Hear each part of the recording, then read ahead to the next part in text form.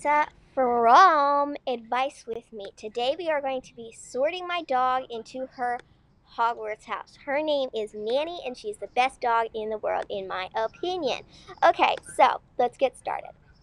The first question is, first off, what's your Hogwarts house? I'm going to say that I am definitely a proud Gryffindor. Woo, go Gryffindor. What is your pet's favorite way to spend their day? Chilling in the sunlight, going on long walks, eating, or playing with you? I'm definitely going to say chilling in the sunlight.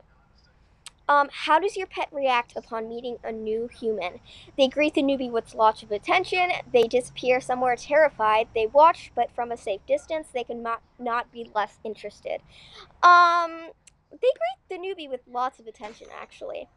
What would your pet likely get in trouble for? Exploring the castle after curfew, stealing food from the Great Hall, pooping somewhere they should not have, disturbing a lesson by being too loud. Stealing food from the Great Hall, definitely. If you had to match your pet's personality to a Hogwarts professor, what would be the closest match? Professor Snape, Professor McGonagall, Professor Trelawney, Professor Lupin, or, I would probably say Professor Trelawney. How would your pet prefer to be awarded from a good deed? A treat, affection, a new toy, or physical activity? Definitely a treat. How does your pet like to show you affection? Following you around, sweet, sweet cuddles, fighting with you, and staring at you from across the room. Definitely following me around.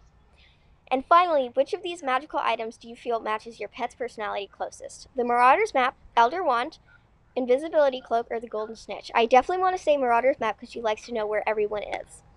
Okay, so it says that my pet belongs in Hufflepuff. Woo!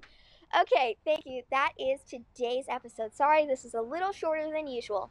This happened on both Mary Chrysler and Anything and Everything with Ella M. Thank you guys. Bye.